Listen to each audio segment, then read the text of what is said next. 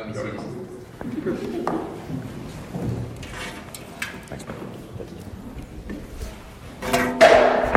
Well, hey friends, welcome to RUF. If you've been with us this semester, you know we're going through a series in Exodus, and tonight we're going to be looking at really a theme. We're kind of going to go from the Red Sea into and through the wilderness, and then next time we're together, we're going to be looking at God giving his people the law. And so we're thinking about, what I want to think about tonight is the theme of the wilderness. What's fascinating about Exodus is most of the book, 40 years, is about God's people journeying with the Lord in the wilderness. And so I just want to think about it as a theme. And to do that, I'm just going to read a few kind of verses mixed in. We're going to look at Exodus 14, 26 to 31, and then Exodus 16, verses 1 to 4. So if you want to follow along, it's in your handout. Exodus 14, verse 26. Then the Lord said to Moses, "Stretch out your hand over the sea, that the water may come back upon the Egyptians, upon their chariots and upon their horsemen." And so Moses stretched out his hand over the sea, and the sea returned to its normal course when the morning appeared. And as the Egyptians fled into it, the Lord threw the Egyptians into the midst of the sea. The waters returned and covered the chariots and the horsemen. Of all the host of Pharaoh that had followed them into the sea, not one of them remained. But the people of Israel walked on dry ground through the sea, the waters being a wall to them on their right hand and on their left. Thus the Lord saved Israel that day from the hand of the Egyptians, and Israel saw the Egyptians dead on the seashore. Israel saw the great power that the Lord used against the Egyptians, and so the people feared the Lord, and they believed in the Lord and in his servant Moses. Then skip down to chapter 16, verse 1. So they have moved God has led them into the wilderness, and here's what begins to happen. Chapter 16, verse 1. They set out from Elim, and all the congregation of the people of Israel came to the wilderness of Sin, which is between Elim and Sinai, on the 15th day of the second month after they had departed from the land of Egypt. And the whole congregation of the people of Israel grumbled against Moses and Aaron in the wilderness. And the people of Israel said to them, "Would that we had died by the hand of the Lord in the land of Egypt, when we sat by the meat pots and ate bread to the full. For you have brought us out into this wilderness to kill this whole assembly with hunger." And then the Lord said to Moses, "Behold, I am about to rain bread from heaven for you, and the people shall go out and gather a day's portion every day, that I may test them, whether they will walk in my law or not." Let's pray first. I want to dive into this theme of the wilderness tonight. Let's pray first.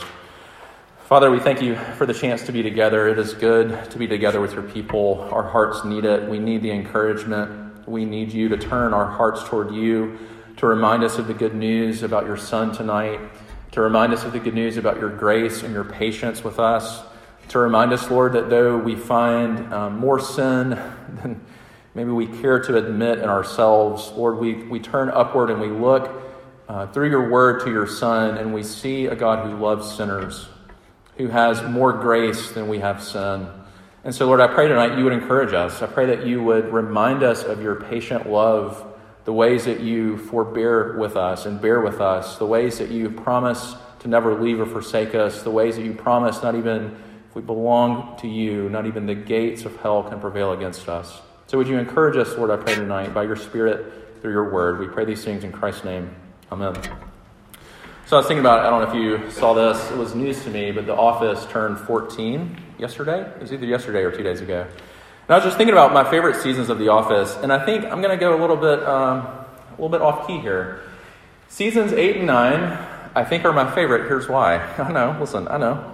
They're not the best, but here's what I love. As The Office develops the love story between Jim and Pam, there are two storylines, Jim and Kathy in season 8, and Pam and Brian in season 9, that I think make the show.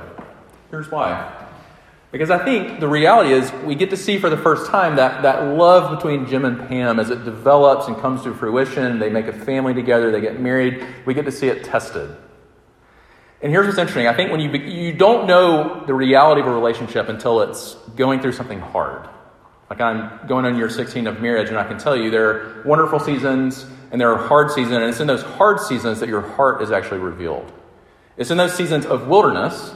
It's in those seasons of things not going the way you thought they would, not going the way you think they should, that our hearts are revealed. And that's why seasons 8 and 9, as garbage as some of the writing is, those storylines I think are important. And that's what I want to look at tonight. I want to look at three things thinking about the wilderness, themes of the wilderness, when things are hard and we're tested. Three things. First, I want to just think about for a second, what is the wilderness? What do we mean by that? How am I using that word first? Why does God lead us into the wilderness? Why does he lead his people into the wilderness? And then lastly, how does he meet his people there? So what is the wilderness? Why does God lead us there? And how does he meet us there? That's what we're doing tonight. So let's think first for a little bit about what is the wilderness. If you've been with us this semester, you know we've said that why we're doing Exodus is it really is the gospel story in a nutshell. The four movements are slavery, rescue, wilderness, and promised land. And that is your life. That's my life. We are rescued from sin by Jesus, but then we begin to walk with Jesus with a fallen heart in a fallen world. And just thinking about how I said at the beginning, the greater chunk of Exodus takes place in the wilderness. And we can say the same for our lives. You become a Christian. Typically, if you become a Christian by this point in your life, the greater part of your life as a Christian is going to be spent in the wilderness, meaning you're learning how to follow Jesus, what it looks like to love Jesus, especially when life doesn't go the way you think it should. Especially when seasons are hard and are not the way that you think they should be. What is the wilderness? Here's the best I got. The wilderness is the place where things are stripped away. The wilderness is the place where things don't go as they should. The wilderness is a place where all that's left in that desert is God himself. The wilderness is that place where disappointments and heartaches befall and you're tempted to grumble. You're tempted towards cynicism and despair. The wilderness is the place where your faith is shook.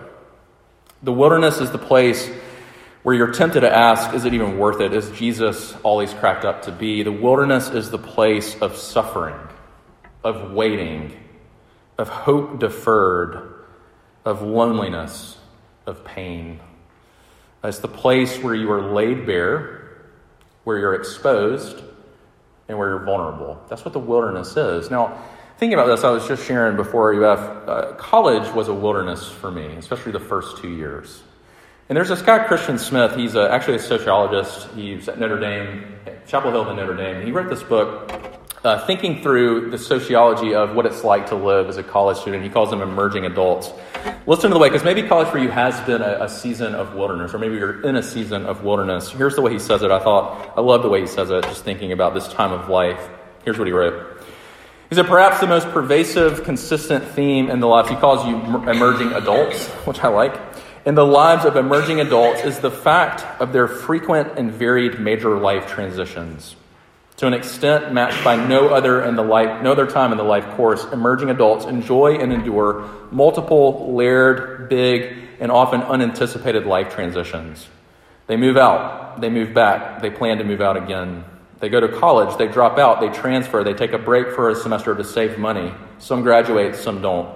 They want to study architecture, they hate architecture, they switch to criminal justice, a different career path. Their parents separate, make up, get divorced, remarry. They take a job, they quit, they find another, they get promoted, they move, they meet new friends, their old friends change, their friends don't get along, they meet more new people. They get new roommates, their roommates don't work out, they find a new apartment, they buy insurance, they wreck their car, they cancel their insurance, they borrow a car. They find their soulmate, they get involved, their soulmate dumps them, they are crushed. They believe in saving sex for meaningful relationships, they hook up, they get angry with themselves, they look for a meaningful relationship. They smoke, they want to quit smoking, they quit for some days, they start smoking again or juuling. In these and other ways, for emerging adults, not a lot in life is stable or enduring. Some of what seemed to be proves unreliable or unpredictable. Other things they know from the start are going to change. Changes are incessant. A lot is up in the air. There is sometimes too much to manage. Handling the basics of life demands a lot of time, energy, and attention. And thinking about this is part of what, for me, made college feel like a wilderness place. Maybe that has been your experience, but maybe it hasn't. But here's part of what Exodus is trying to say to us is, and we can say this in true cheesy Game of Thrones fashion, that whether you've experienced this or not, wilderness is coming. Wilderness seasons are coming, where we know life is going to test us. It's going to be hard. Things are going to happen that we don't want to happen. And the second question I want to ask with you is, why does God lead it? Why does he lead us there? Because I think that's the part of Exodus that's so fascinating is God, he brings them through this miracle this unbelievable moment in their lives where he literally parts the Red Sea. They walk across on dry sand, and then he brings the waves, overwhelming waves, crashing back down upon their enemies. It's a miracle deliverance, a miracle rescue. And then where does he lead them? Listen, the way that we want the Christian life to work is he leads us out of slavery, he leads us into the freedom of the gospel, and he takes us straight to the promised land. We want the Christian life to be a nice upward trajectory, where like Jesus saves us and then life only gets better and better and better and better. And I like the way Chuck DeGroat, he's a professor and counselor, he says the Christian life is actually a U curve, where the way up is the way down and the way down is the way up. That he actually leads us into suffering. That he actually leads us into the wilderness. That's what he does. That's what God does with the people. Literally, the Red Sea's parted, he begins leading them into the wilderness. Here's why. Because it's in the wilderness that we see that actually rescuing them from getting them out of Egypt was relatively easy. What's going to be way harder is getting Egypt out of them. Getting them out of Egypt was relatively easy compared to what it's going to take to get Egypt out of them. And this is where that idea of testing became so important. This is why I did chapter 16, is it said God took them there to test them. And I think that idea is a little bit hard. Like when I was studying it and reading it, that idea seems weird to us. Why is God testing them? And I think the better way to think about that idea is to say that testing in this way is not meant to be like if you make the right grade, then God lets you in. That's not what testing is. Testing is God showing you what you actually grasp and what's actually in your heart. That testing is actually God revealing yourself to yourself, and this is what he's doing in the wilderness. In their case, how great is their grasp of this salvation they've just experienced? And in our case, how great is our grasp of what Jesus has done for us? And what wilderness seasons do, is it reveals what's actually in our hearts. The wilderness, another way to say it, the wilderness doesn't in fact change us. Hard seasons don't in fact change us. Hard things that happen don't even change us. What it does is it reveals what's actually already in our hearts. There's a Spurgeon illustration getting at this idea, because part of what gets exposed is their sinfulness. Part of what gets exposed, if you were following chapter 16, God has delivered them by this crazy miracle, and then they immediately start grumbling about meat pots and bread and about how good life in Egypt was. Now here's the way Spurgeon said it, talking about what's within our hearts. He gives this illustration I love about an acorn. And he says this, in your handout. He says, look at an acorn. What do you see in the acorn? When you look into an acorn, you will see an ocean of wood. First of all, inside the acorn is a tree, a huge tree, and every single bit of that tree is in that acorn all scrunched up. Not only that, but on the tree that is in there are thousands of other acorns, and each acorn is another tree, which means that inside that acorn is not only another tree, but 1,000 other trees, and each one of them is 1,000 other trees. And then he says, one acorn has the power to cover the entire world with an ocean of wood. But if that acorn falls in the pavement within a couple of days, it rots. All of its power goes to nothing. It doesn't mean that the power is not there. To see the power, to understand the power, it has to actually fall on the soil. It has to get watered and sown. And then Spurgeon says, what do you think murder is? What do you think it starts with? Murder has to start with a thought that says, I wish that person weren't here. I don't like that person. It starts with a grudge. It starts with selfishness. It starts with pride. It starts with self-centeredness. In your heart, that acorn cup of your heart, there is an ocean of evil. And if you just happen by God's grace to have fallen on pavement, if you have happened by God's grace not to be in a situation where that evil is really being fertilized, if you can't see how much evil is in there, it doesn't mean that it is not there. And part of what the wilderness does is it reveals what's in our hearts, the evil that lurks there. I like the way that Robert Murray McShane used to say it. He used to say, in my heart is the seed of every sin. And part of what happens is when life doesn't go the way that we want it to, that begins to be exposed. That begins to show up. That begins to come out of us. And I think everything in us wants to say, that's actually not me. This circumstance in my life is bringing that out. And what Exodus is telling us is no. That what that circumstance or that season is bringing out in you is actually you. Is actually the you that you've never wanted to face. Is actually the you that you've always been Maybe you weren't even able to face that you, but this wilderness season has brought it out. So the way that I want to say it is the wilderness, it was meant to show God's people this, that he didn't deliver them because they were so much better than the Egyptians. That he didn't rescue them because they were somehow more worthy or more good or more faithful or more true. But instead, he delivered them and set his love upon them. And that love is going to begin to actually make them good and faithful and true. And this is the last thing I want you to see is how does God meet them there? How does God meet us in wilderness seasons? So the wilderness, it doesn't just reveal the evil in our hearts, but it also reveals something else really important for us. It reveals the grace and patience in God's heart. It reveals the grace in the heart of the Lord toward his people. Think about it like this. Basically, they begin grumbling about water, and God provides water. Then they grumble about food, and he rains down manna and quail. And God, in these moments, he really is like a good father who is patiently attending to the needs of his little monster children. And then there's this really strange scene in Exodus 14. And it's a scene where basically the people of God are grumbling again about water, and Moses loses it with them. He says, I can't do this anymore. I'm sick and tired of ministering to and leading this rebellious people. So he goes to the Lord, and the Lord says, I want you to go to this rock in Horeb. And at this rock, here's what's going to happen. I'm going to stand before you on the rock, and you're going to take that same staff that you just did all those miracles by, and you're going to strike the rock with me present there, and out of that rock is going to flow living water. And so Moses takes it and he strikes the rock, and water comes to quench the people's thirst and to cleanse them. And then it's interesting, we get to the life of Jesus. And if you remember this, Jesus shows up and he begins his ministry. Do you remember how Jesus begins his ministry? He's baptized in the water. And the Lord declares, this is my beloved Son with whom I'm well pleased. And then just like Israel, as soon as he is brought out of those waters, he's led by the Spirit into the wilderness. Except Jesus does the wilderness different. Jesus, instead of coming out and grumbling and sinning against the Lord, Jesus goes into the wilderness. And even as Satan brings the full force of temptation to him, Jesus is so dependent upon the Father that he never once wavers. Jesus is the only one who is good and faithful and true. And then we get to Paul in 1 Corinthians 10, and he's talking to us about Jesus. And here's what he says, 1 Corinthians 10, verse 1. He says, for I do not want you to be unaware, brothers, that our fathers were all under the cloud. He's talking about Israel, and all passed through the sea, and all were baptized into Moses in the cloud and in the sea, and all ate the same spiritual food, the manna, and all drink the same spiritual drink. And then he says, for they drank from the spiritual rock that followed them, and the rock was Christ. You see what he's saying?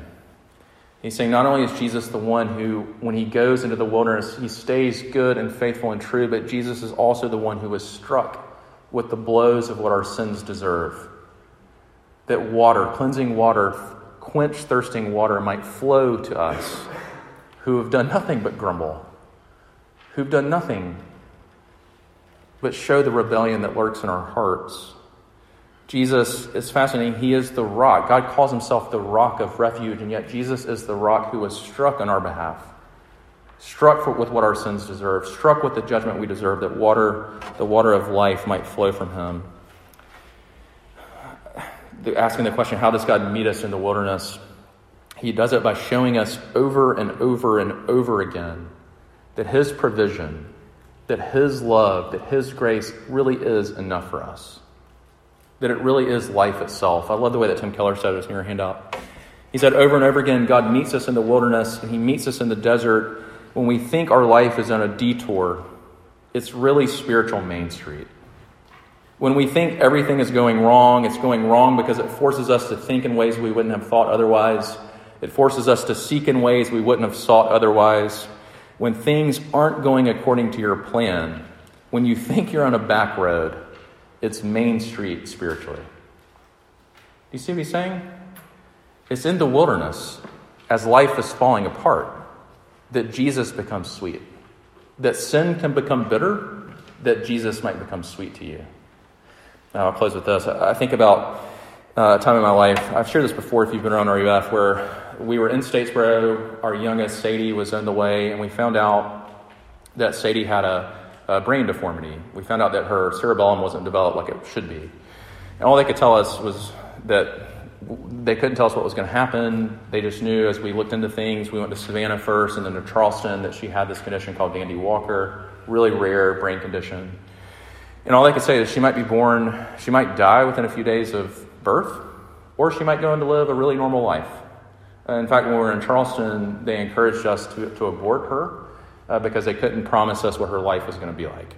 So we're in that room in Charleston in the hospital. We've just been encouraged toward abortion. We're on the same page that we don't want to do that. But it was a wilderness season of what is God doing in our lives. We took for granted, I guess, that our first 3 children had been born without any problems. We had really smooth births. And we're just wrestling with the Lord, and me in particular, just wrestling with that particular hardship. And wrestling with the questions, what's going to happen? Like literally all we knew is she was going to be born, and then we knew we had to do a surgery to put a shunt in her brain that she'll have her whole life, that it drains excess fluid into her abdominal cavity. And that same time, I started reading this book that a friend had given me by Marilyn Robinson called Gilead. I still think, I'm sad that Lifeway stores have closed. Also, if I could have just put a whole bookshelf of Gilead up in those stores, that's what I would like to do. If I have one book rack. It's an amazing book. But there's a scene in Gilead where the dad of the story is processing the hardness of life, and he's processing it as a father, an older father looking at his son. And there's this quote that at the time just really ministered to me. He just says this. He says, "That is how life goes. We send our children into the wilderness. Some of them in the day they are born, it seems, for all the help we can give them. Some of them seem to be a kind of wilderness unto themselves." And this is what I love. "But there must be angels there too, and springs of water. Even that wilderness, the very habitation of jackals, is the Lord's." The wilderness for you and me is not just the place that exposes your heart. It's also the place that exposes God's heart. The wilderness in that sense is an invitation. It's an invitation that there is a rock who was struck for you. Come and drink deeply from him. And it's a declaration that God is so with you and so for you, that he's going to see you in this wilderness season, and he's going to see you to the promised land. That's how good his grace is in our lives. Let's pray to him. Lord, we thank you for the ways that you bear with us and love us. Lord, we thank you that even when life is hard, we know that you are good and that you are enough. And I pray that you would work that truth deep within our hearts, that the gospel of your love for us would take deep root in us, and that we could leave this place encouraged by you. Whatever circumstances we're facing right now, that we could know that our circumstances are going to change a million times, but your heart toward us never wavers, never changes. So Lord, I pray that you would encourage us in that way. We pray these things, Lord Christ, in your name. Amen. Please stand and sing the doxology with me.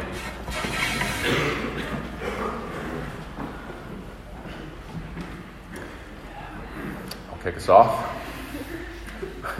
Praise God, from whom all blessings flow. Praise him, all creatures here below. Praise him above, ye heavenly hosts. Praise Father, Son, and Holy Ghost. Amen. Thanks so much for coming to RUF. Sign up for Sukkah. Sign up in the back if you want to do that tonight. That'd be amazing. And we hope to see you next time. That'd be great. Woo!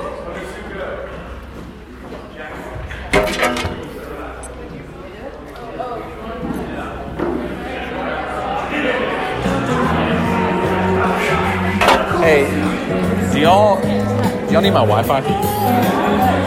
Let's go check.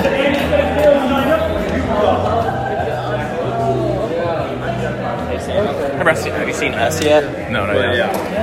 Good? Dude, I'm scared too. It's kind of I've heard it's really scary, or scarier than... It's pretty scary. Okay. It's way scarier than Get Out. That's what I heard. I've heard it's like a true horror film.